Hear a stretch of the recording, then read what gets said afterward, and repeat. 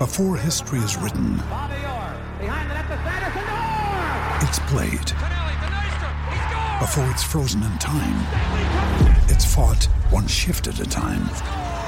Before it's etched in silver, it's carved in ice. What happens next will last forever. The Stanley Cup Final on ABC and ESPN Plus begins Saturday. Hey guys, it is Ryan. I'm not sure if you know this about me, but I'm a bit of a fun fanatic when I can. I like to work, but I like fun too. It's a thing. And now the truth is out there. I can tell you about my favorite place to have fun. Chumba Casino. They have hundreds of social casino style games to choose from with new games released each week. You can play for free anytime, anywhere. And each day brings a new chance to collect daily bonuses. So join me in the fun. Sign up now at ChumbaCasino.com. No purchase necessary. VGW Group. Void where prohibited by law. See terms and conditions. 18+. It is Ryan here, and I have a question for you. What do you do when you win? Like, are you a fist pumper, a woohooer, a hand clapper, a high fiver? I kind of like the high five, but if you want to hone in on those winning moves, check out Chumba Casino. At ChumbaCasino.com, choose from hundreds of social casino-style games for your chance to redeem serious cash prizes. There are new game releases weekly, plus free daily bonuses, so don't wait. Start having the most fun ever at ChumbaCasino.com. No purchase necessary. VGW Group. Void where prohibited by law. See terms and conditions. 18+. Stop Hammer Time is backed for this season by Ladbrokes.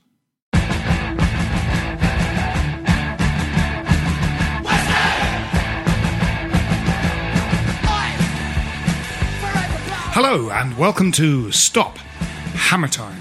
It's a celebratory Stop Hammer Time this week because we were in the cup final at the weekend. We went through all the groups and we went through the group stages and lost to many of the teams in that, which would normally mean being knocked out. But we somehow made it through to the semi-finals, and at the weekend we won the cup final against Tottenham Hotspur. Here to discuss that and with football are Jim Grant. Good evening. As always, hello Jim. Hi. Everything all right? Yeah. Well, it could be better because as you know, I had to surrender my ticket for Suckers because I had to work and I couldn't get there for an early kickoff. So, well, you'll be delighted to know that myself and Gary Killington had a wonderful. I'm glad about that. Yep. I sent the tickets to you in a with sympathy card. It was which kind of worked in a Gary way. Killington put that picture up on Facebook. What an excellent device that was.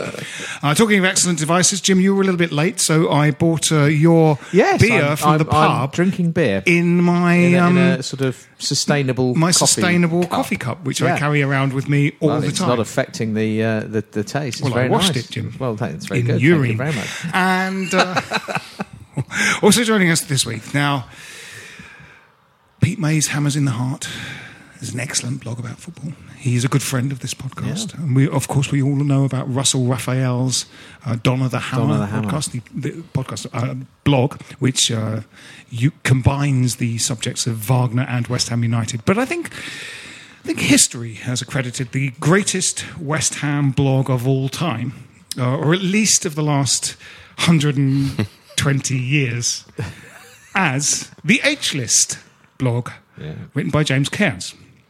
James can't be here today, but no, he is here. It's James Cairns. Hello, Phil. Hello, James. Good to have you back. Thank you, and what an introduction. Thank you. Not writing so much of the This is the greatest blog ever. No, well, since I won that accolade, I stopped. I stopped writing it. It's too much pressure. Yeah, quite. Yeah, it's like Brian Wilson before he made the Smile album for the Beach Boys. It was just he went mad.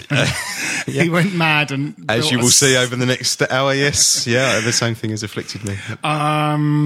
But we have the Tottenham Hotspur game to talk about, and then we had a little bit of a chat about there was a forthcoming the AGM of WHUISA, and we have sort of some thoughts of that. I don't, but you do. But you two do, and then we'll talk about the Southampton game at the weekend, and possibly also the women's FA Cup final at the weekend, to which both of you are going. Yeah, I'm going, definitely. Yeah, me too. Because again, I've got another major work issue that's going to mean I probably can't get to the start anyway of the Southampton game, so it's all going pear-shaped on that front. But it's working out for the team. For me to go and see kicking off at 5:30. Yeah. So, I'm looking forward to it. Frustrating that you can't see both.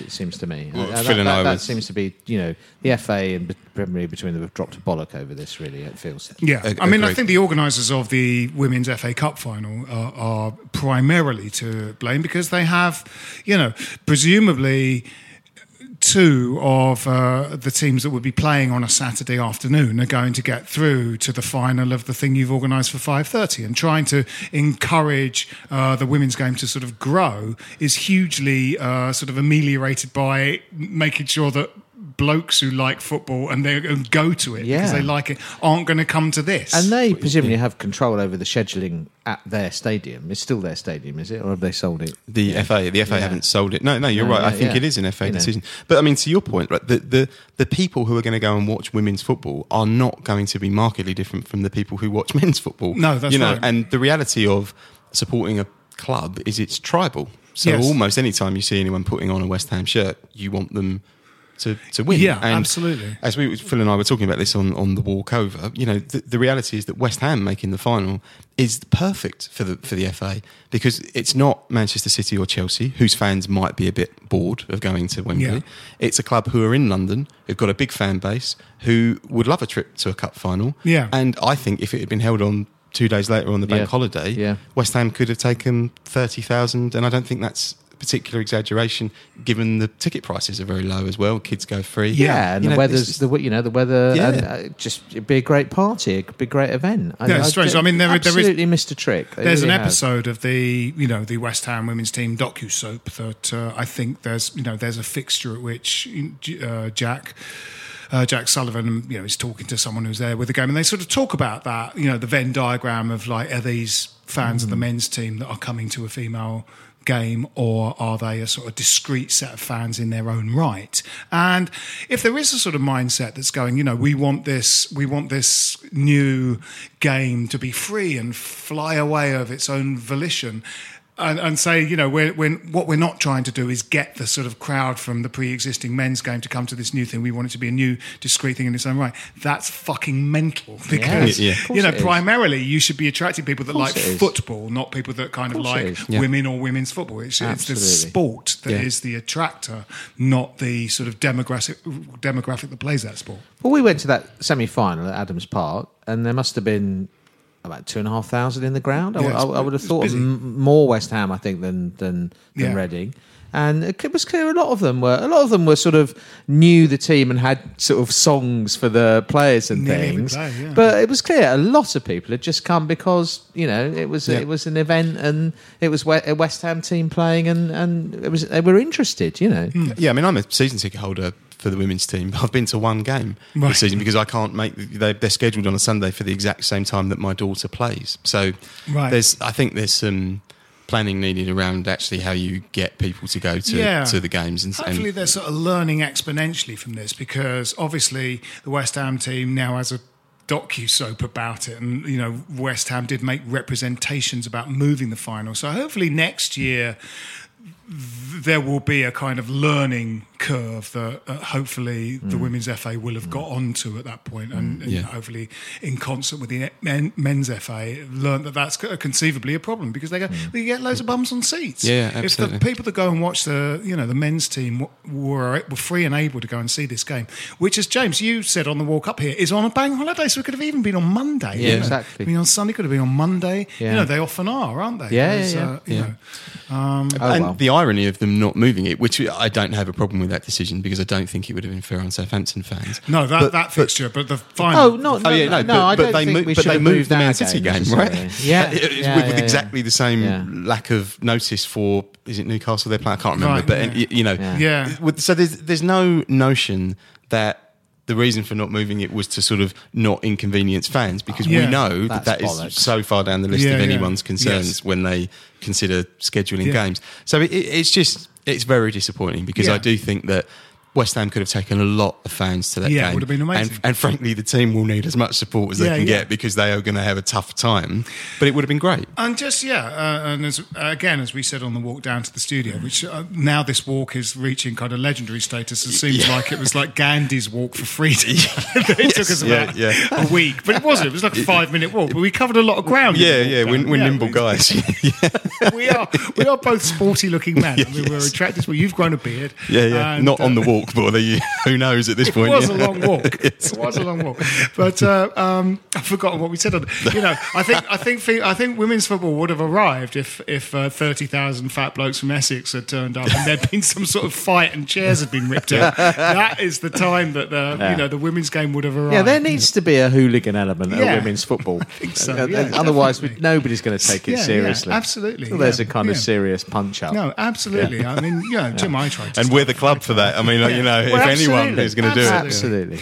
But we went to Tottenham Hotspur at the weekend and again, our fans were brilliant at the away game. Really good. It was great. Their new stadium, all of their chairs were stood on in like our sort of course, bit of the ground at the end of it, and possibly many broken because of heavy-set gentlemen standing on top of them. But it was a great game. It was a really enjoyable when the win hoved into view. There was a kind of a sort of disbelief and mounting kind of hysteria around our part of the ground that was really kind of joyful. It was like the tension. The clock watching was like people were watching the 4 minutes go down on their phones at the end of it. It's the symmetry of winning at the Emirates, isn't it? It has that kind of feeling of sort of historical.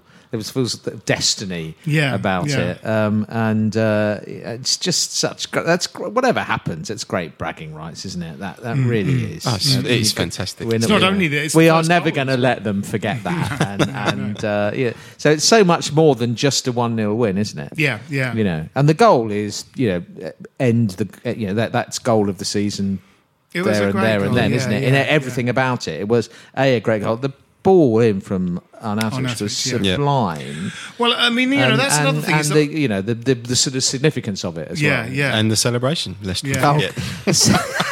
What was he doing? He's really keeping alive that kind of the sort of 90s goal celebration tradition that no one is doing. No one else is doing, And he's very sort of, in a way, his celebrating is much like his playing in that it's very hit and miss. Like the carpet thing was genius. We didn't talk about that enough. The carpet was great. I did think you would have devoted an entire segment to that celebration. When he lay down and stroked the carpet like a 70s porn star, or like David Sullivan buying one of those kind of tiger's head rugs and laying down with some porn star and stroking it. It was a sort of fantastic celebration. But he clearly is sort of fixated on developing a different celebration for every conceivable time he scores a goal. This one was incredibly mad and odd. It was very odd. Had a slightly masturbatory content. It was slightly mental. But what a great goal it was. One thing that is great about kind of the away support. I don't want to brag about going to see games away or whatever, but the support is you get Pellegrini's Clanbroo army. They sing the managers, and also Arnautovic gets a pleasant ride from the away teams and doesn't get booed like he does at the Thunderdome. His name was sung quite a lot in the game, and you could see that when he he'd been substituted, so he's got his tracksuit top on. It was in two minds about coming up to the fans and sort of celebrating with them at the end. But Noble kind of bought him over, and the fans were chanting Marco Arnautovic because he set up the goal. Yeah, well, he was excellent second half. Yeah, really excellent. He was moved to a sort of he started central, didn't he? And then he moved Antonio central, and that made a difference. He just seemed to get on the ball a bit more and play with a bit more freedom.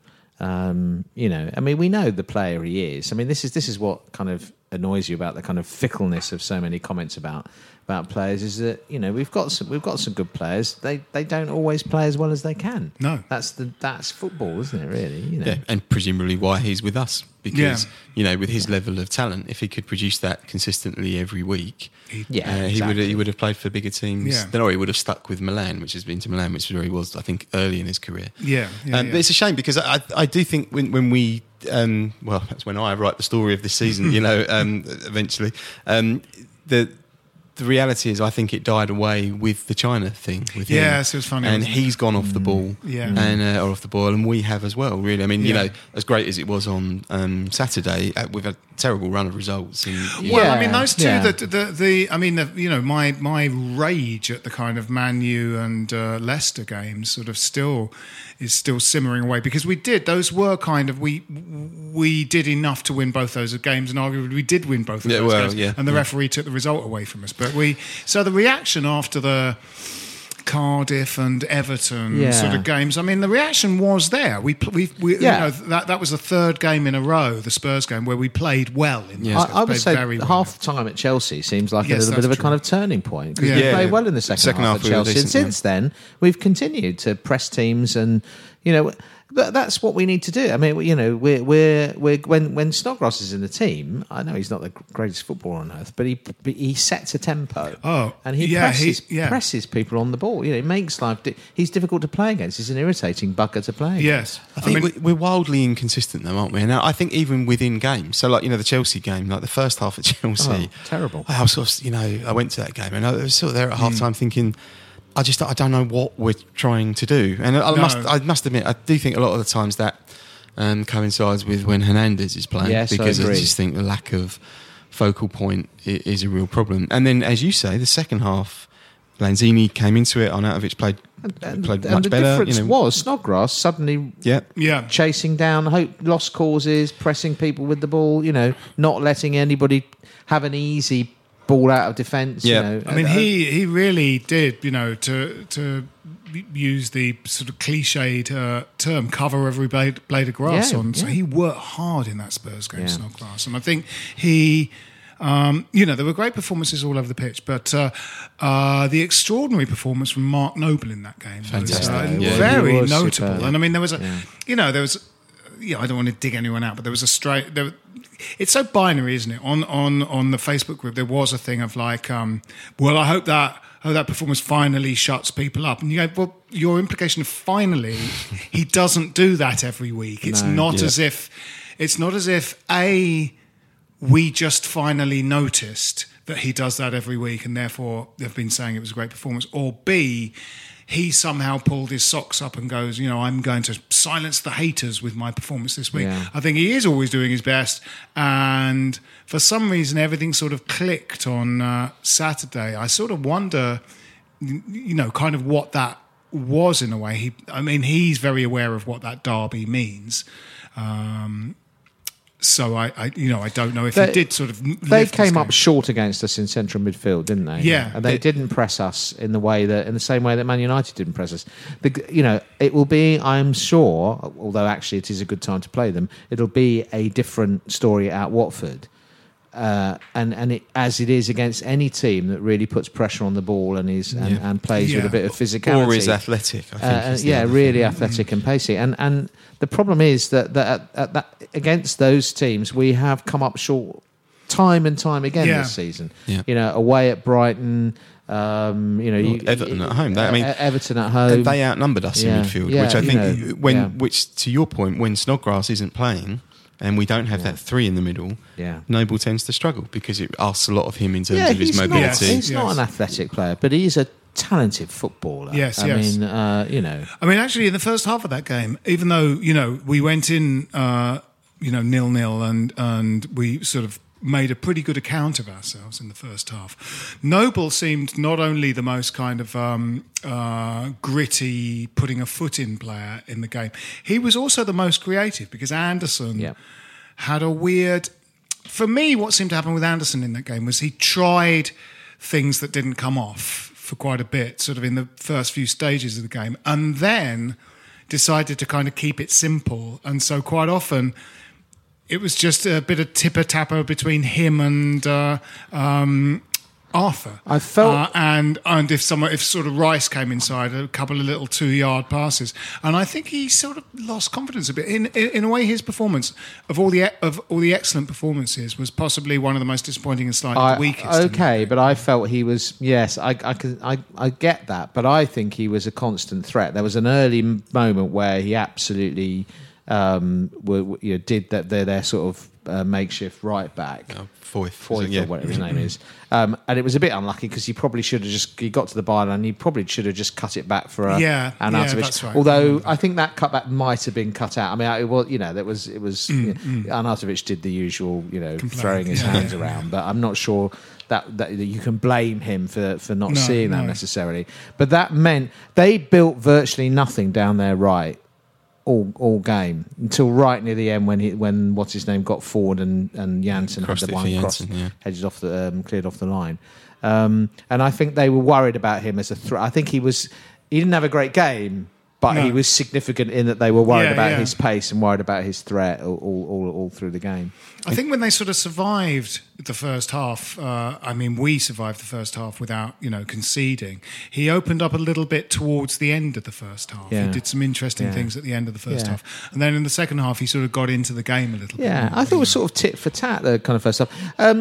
I really I watched it. I recorded it and watched it, and watched it actually sort of effectively twice, really, in the end. And then I thought, for once, when we win, I like watching Match of the Day. I never watch Match of the Day if we lose. No. I thought, watch it, and I thought, the first thing that's going to be in our highlights is surely Rice's blistering drive that goes just over the top. No.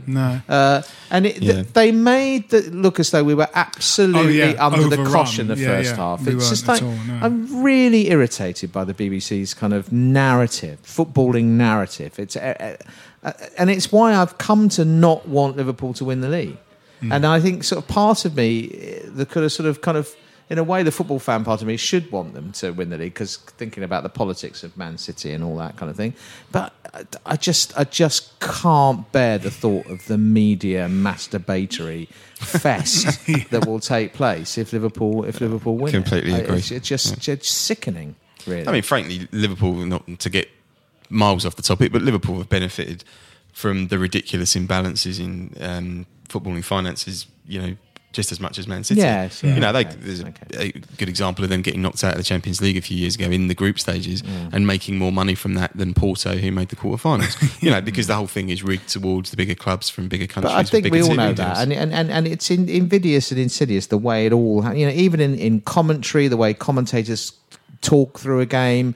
If someone from a lower team, has a great shot, the keeper saves it, it'll be a brilliant save. And then at the other end, if someone has it, and the keeper saves it, it'll be a brilliant shot. Yeah. And it's subtle the way this kind of narrative is moulded and managed and whatever.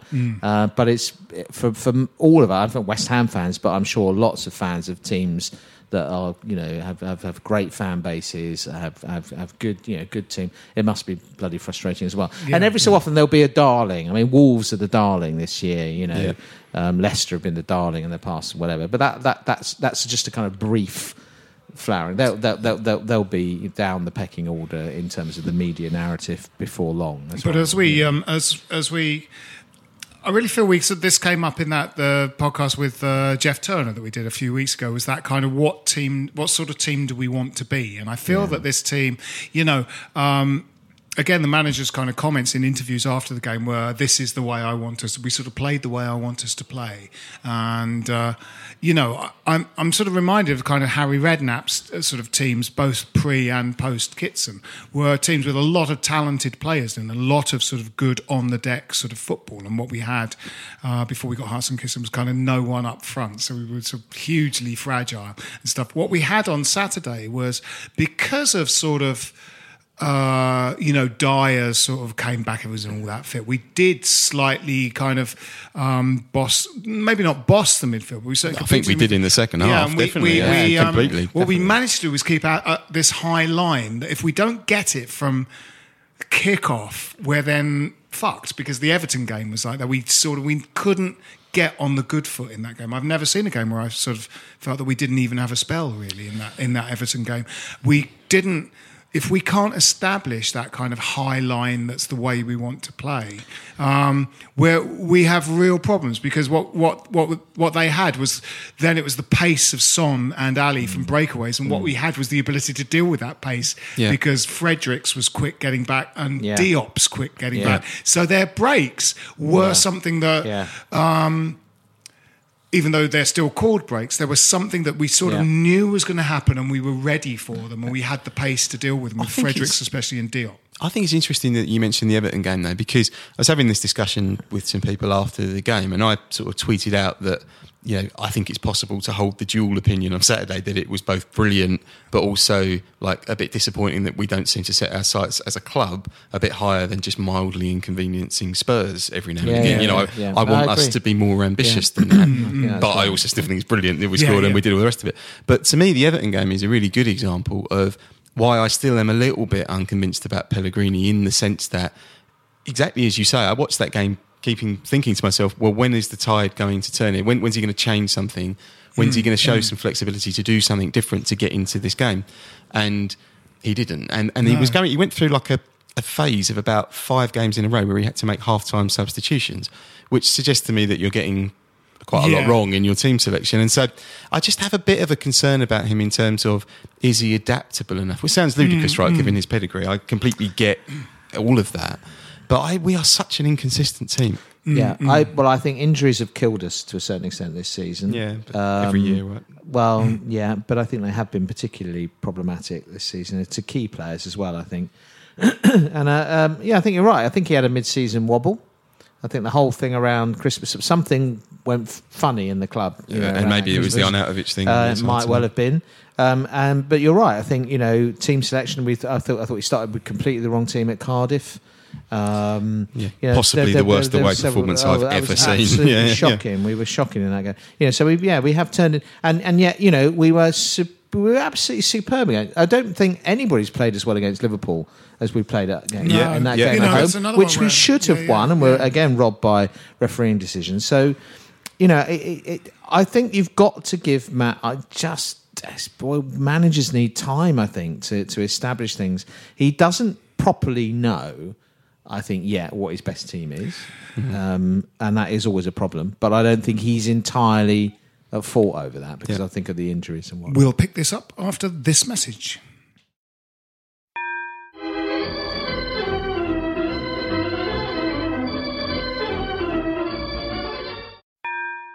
Stop Hammer Time is backed for this season by Ladbrokes. Welcome back. Yes, we were talking about Pellegrini and knowing his team. I mean, I think the one thing we have seen with him that he sort of has faith in his squad, and I think there is a notion that he puts 11 guys out on the pitch, sort of in a way indiscriminately, and goes, these 11 guys should be able to do a good job. And sometimes there's the strange team he picked for Man City away was, that guy that's the only time he played this season. Johnson. I guess that was probably injury driven. It was injury driven, but I think there is that aspect to his.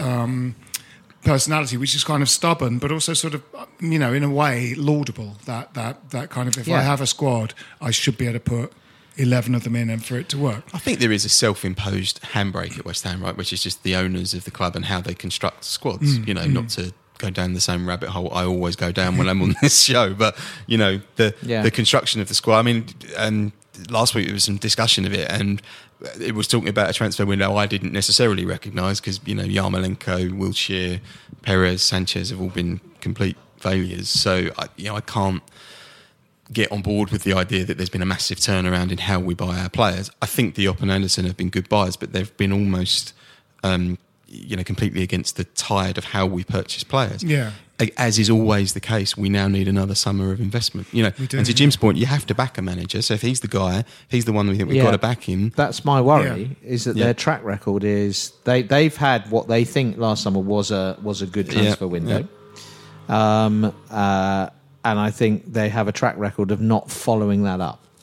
And I think so. I think the acid test is this summer, because they don't necessarily need to buy lots of players. I think they need to clear out some dead wood, get some wages off the books, but they do need crucial crucial big money investment in certain places, and up front is for me the priority. Yeah, absolutely. I think it was notable that we had what I think probably is our best centre-back pairing, Balbuena and Diop, for the first time in a while. Diop's and that's our first break. clean sheet in a while. Yeah, it was great, wasn't it? He just needed to lay it off to Perez. Perez had bust a gut to get alongside him, to be fair. And probably would have, he just ran out of steam. He hit the target. It was a save. He did, but he just kind of duffed the shot a bit, didn't he? He looked like he was knackered. He did. He was fantastic. He made one mistake in the game. Yeah. The rest of the time, it was absolutely flawless. But that rest he had is clearly, clearly. And I think sort of Ogbonna, did a really good job in that role. When Balbuena first got injured, Ogbonna seemed a tiny bit rusty, but then he was back to his best, and that's the ever-present Ogbonna of last season, who is a good player. We have 3 good centre-backs. We arguably need another one. No, but we've said this loads of times. You have to have 4 potential first-team centre-backs. The fact is, Rice can drop back in, but at the moment he is essential in that job. But to Jim's point, the problem is they're paying $90,000 a week to Winston Reid, which it takes up a massive amount of your wage bill. And, they gave him a contract extension a couple of years ago, and now he's been out the best part of 2 seasons. That is how injuries are killing us. I think we can be a little bit pleased that Sterling has won this young footballer, ridiculously, has won this young footballer of the year, because, to be honest, it had to be, in all honesty, between Rice and Alexander-Arnold as the young footballer of the year, because they're the only kind of 20-year-olds. That Wan-Bissaka guy at Palace is a good player. He's good, but he hasn't made the impact that those two... I think Alexander-Arnold plays the same position and he's been better. So that's just a nice little bit of keeping him slightly below the radar. But I think it'd be great to hang on to him and get at least another season out of him. He is destined for great things, that boy.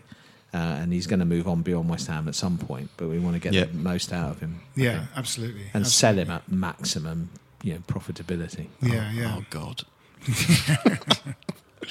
So now, over the course of the last few weeks, we had Jim Dolan on from the whatever it's supporters advisory, OSB. The following week we had George Mann, who is less affiliated with them now, but was a WHUISA guy on now. The WHUISA AGM is this weekend, and the impact or import of that was slightly lost on me, but during our walk here, the route you must have taken is right. It was like the Jarrow March. A lot of people were encouraging. People were encouraging us on at the end because they knew that we were fighting a good fight. I was dressed as Big Ben for a portion of the walk, but and James was in a panda suit. Yes, but James and I had a bit of a chat about this, and he sort of explained certain of the issues to me. So, why don't between the two of you explain it to me again, and therefore anyone listening that doesn't really understand? I'm not sure how good a handle I've got on it, but James obviously. Well, so I'll try and give some broader context anyway, and I suppose I'd preface all of this by saying that. Criticism of the OSB and the construct itself is not criticism of the individuals who are on it. No. And to your point about Jim, does fantastic work for Pride of Irons. They're a great group. Obviously, it's not problematic for the club to be engaged with people who are trying to achieve great things for supporters. And I think most of the individuals who are on the OSB have gone into that with the intent of achieving good things for supporters. The problem is that they are not elected. They are selected by the club, with the possible exception of Jim, actually, who may be democratically elected by Pride of Irons. I'm not quite sure, but nobody else is. They're selected. And so the problem is when individuals purport to represent you, the first question you need to ask always is, well, if you represent me, how can I get rid of you? If, for instance, you hypothetically are, taking tickets off the club or something in exchange for putting positive stories on websites or something in a hypothetical situation. So if I can't replace the people who are there to represent me, then they're not representing me. So then the question is, well, who are they representing? And actually the only people they can be representing are the club. So actually what the OSB are the club's representatives to fans. Now, that's okay. I don't have any problem with people meeting to say, how can we improve the food offering, or how can we input into kit design, or whatever else that group is talking about. Because it's advisory. Yeah, absolutely. And I don't have an issue with that. No. And I think, again, to my earlier point, the people who are doing that are doing so with the best of intentions. Giving up their own time. Absolutely. So I have no issue with that. But again, they are not representative of fans. And the Independent Sports Association, whether you are a member or not, whether you believe in it or not, is an independent group. It is democratically elected. It is affiliated to the Football Supporters Federation, which is important because you can only get that affiliated status if you are a democratically elected group. And if you are an affiliated member, you can go to Football Supporters Federation meetings with the Premier League to put forward things on behalf of fans. So it's important. You can sit with other supporters trusts and supporters groups and do that.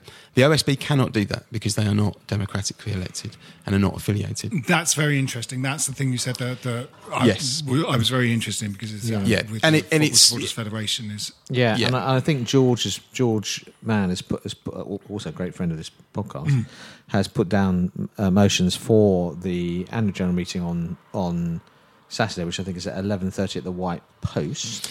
Is it 11:30? I don't know the time, but it's definitely at the White Post. Yeah, I think you might. I won't be able to go. I shall be at work, unfortunately. But and actually, the thrust of his motions is about not that there shouldn't be OSB. When you say the thrust of his motion, are you talking about the Antonio goal celebration? Yes. If you know George, you'd know that's exactly his dance moves. Is that there shouldn't that we shouldn't have we shouldn't kind of muddy the waters between the two organisations. Basically, there shouldn't be OSB representation on the WISA committee and so on. So I think it's important that if you are an ISA member that you go to that AGM, because the follow-on from what Jim's saying there is that there is a suggestion that OSB members will go to that meeting and attempt to force down that motion and take committee positions and take the ISA onto the OSB, which will do two things. It will strip the ISA of its independence. So, I would have no interest in being a member anymore in that scenario. But what it would also do is allow the OSB by stealth to get an FSF affiliated position. Yeah. Now, somewhat to a degree, they already have that because Pride of Irons are an affiliated member and they're on that body.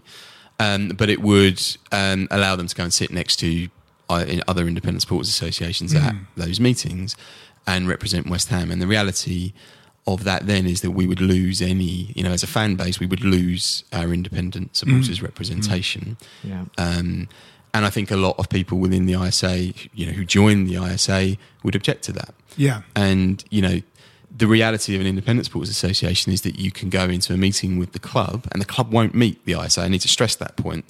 So that's why people joined the OSB, I suspect. Yes. But by joining the OSB, they kind of cut the legs off the ISA because they took away their ability to engage with the club, because the club have to engage with the fans' body. Yeah. So what West Ham have done, which no other Premier League club is, West Ham said, we're not going to engage with the independently democratic group, elected group. Yes. We're just going to create our own. Yes. And no other club does that. It's a nonsense. But, an independent group can sit with someone like Brady and say things like, why do you have a column in the Sun, which is quite damaging to the club? Why do the owners not convert their loans to equity? Why does it cost us £10 million a year to have you as our owners? And talk about those kinds of things. Even holding Sullivan to account on all the promises that he made last year about revolutionising our analytics and scouting department, all the stuff that never happened. That's never going to happen through the OSB because their meetings are controlled, the agenda is set by the club, they talk about things that the club wants to talk about. Right. And again, I'm not saying that what they talk about is not useful stuff, but it's not independent representation of fans. Interesting. Yeah. I hadn't really realised the implications of all of that until it was explained to me. Do you know anyone involved with or know anything about or this Hammers United thing, this sort of alternative sort of independent thing that sprung up? So they sprang up, and I asked a few questions of them on Knees Up Mother Brown to try and understand a bit more about it, and got fairly short shrift. And so some of my questions were, are you ever intending to be a democratically elected body? And in fairness to them, they sort of their initial answer is to just tell me to get lost, but the second follow-up answer was a bit more polite. And I think what they're saying is they want to move towards affiliated status. I'm not quite sure how they think they can do that without being a democratically elected body. Are they? Is this any way? Are they? I don't know. I don't know anybody involved in it, but are they in any way sort of kind of connected to or following on from or fallout from this real West Ham fans thing? Is there some crossover there, or is it a kind of resurfacing of that in some way? I don't know. I think a lot of the people are the same. I think, in fairness to them, their public position is that they want to move away from the tribalism of that. What they keep saying is that they're non-political, which is fine, but I think what that really is a coded shot at the Independent Supporters Association, who were sort of smeared as being political last year by the real West Ham fans group. A number of those people on the committee were sort of threatened out of their positions. So, truthfully, I don't know enough about Hammers United. I've sort of read a little bit about them. I can't quite get a handle on what they want. But, look, anyone who wants to be a supporters representative, I'm all for, because if they're successful, we will all sort of benefit from it. But I do have a belief that if you want to represent people, you need to put yourself up for election, and you need to be accountable to fans. And actually, no comment on Hammers United because I don't know what the situation is. But certainly with the OSB, they're not really accountable. I'm always to a us. little bit wary of the kind of the non-political tag, because it normally means that you're right wing then, doesn't it? I mean, Well, I think that WISA was held out as being a left-wing group, which I'm not sure was fair. No. But, whatever. I mean, people's politics are what they are. What they're saying is we're not going to bring politics into representing West Ham fans. As a principle, I don't have a problem to that. I don't really think WISA did, to be honest. Not really. No. It's a minefield. And the problem, I think, for West Ham fans really is that it will be a real struggle for us ever to get proper representation because we're so fragmented as a fan base. We're going to have to wrap this up fairly soon. Okay. So we have 2 more games to go. I mean, I sort of... it was a shame about... those 2 games that the referee essentially stole from us would have got us a bigger point. Or, as you said, Jim, the Liverpool game earlier, equally, we would have possibly been challenging for 7th place. It would be great if we could get to 50 points and nominal, having got that sort of unexpected win at the weekend. I mean, it would be, that's a win and a draw, though, so that's quite a big ask. But, it would be terrific if we could get to 50 points and sort of finish the season sort of strongly. Southampton are safe. Yes. Watford will have the cup final to think of. I mean, I don't entirely subscribe to... Those games will be end-of-season games that who sort of wants it more on the day. We'll beat Southampton 5-2. It will be one of those 5-3 or something. It'll be one of those ludicrous games when no one defends. Well, I used to though, we talked about the Redknapp era. We used to quite often have the end-of-season games under Redknapp were attack fest, wasn't they? Testimonials. Samasia Boo scoring hat tricks or whatever. He used to be we win 4-3 or 5-2 or I'd like to be really end of season. And I'm all for it. As I've said a couple of times, I had this feeling at Christmas that didn't really happen. That was, we felt like our trajectory was upwards, and we might. Have a manager and a team that didn't sort of slightly come down with the decorations, and that was safe with 40+ points, and would sort of shoot for the moon after that. Actually, we had a bit of a slump, we did. And but the last 3 games have shown a kind of upwards sort of trajectory, and I'd hope for sort of something out of these games.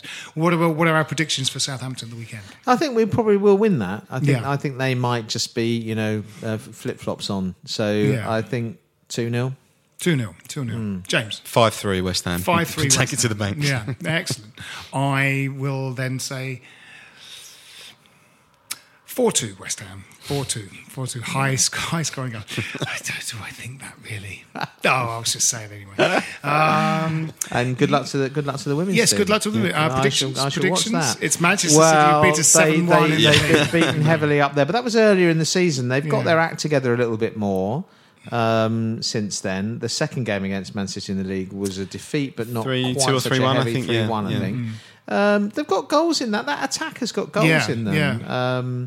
So I think it's a question of keeping them out, which probably will be a bit difficult. I think we'll lose, but I'm hoping it might be quite tight. Maybe it's 2-1, maybe 2-1. I'm going to say 3-2 to City. Unfortunately, 1-0 West Ham. 1-0 West Ham. Excellent. It'd be great to win a trophy. Yes, it'd be great. It would be. Yeah, it would be absolutely fantastic. It would be a great day if we won that game. Yeah. Anyway, that's it for this week's Stop Hammer Time. My name's Phil Whelans. With me have been Jim Grant. Cheerio. And James Cairns. Good night. Come on, you Irons.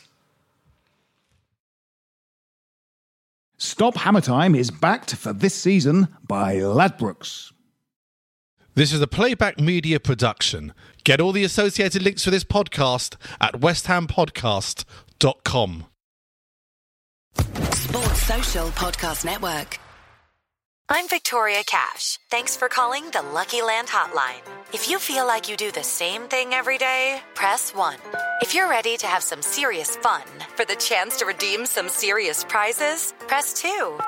We heard you loud and clear. So go to LuckyLandSlots.com right now and play over 100 social casino-style games for free. Get lucky today at LuckyLandSlots.com. Available to players in the U.S., excluding Washington and Michigan. No purchase necessary. VGW Group. Void where prohibited by law. 18+. Terms and conditions apply.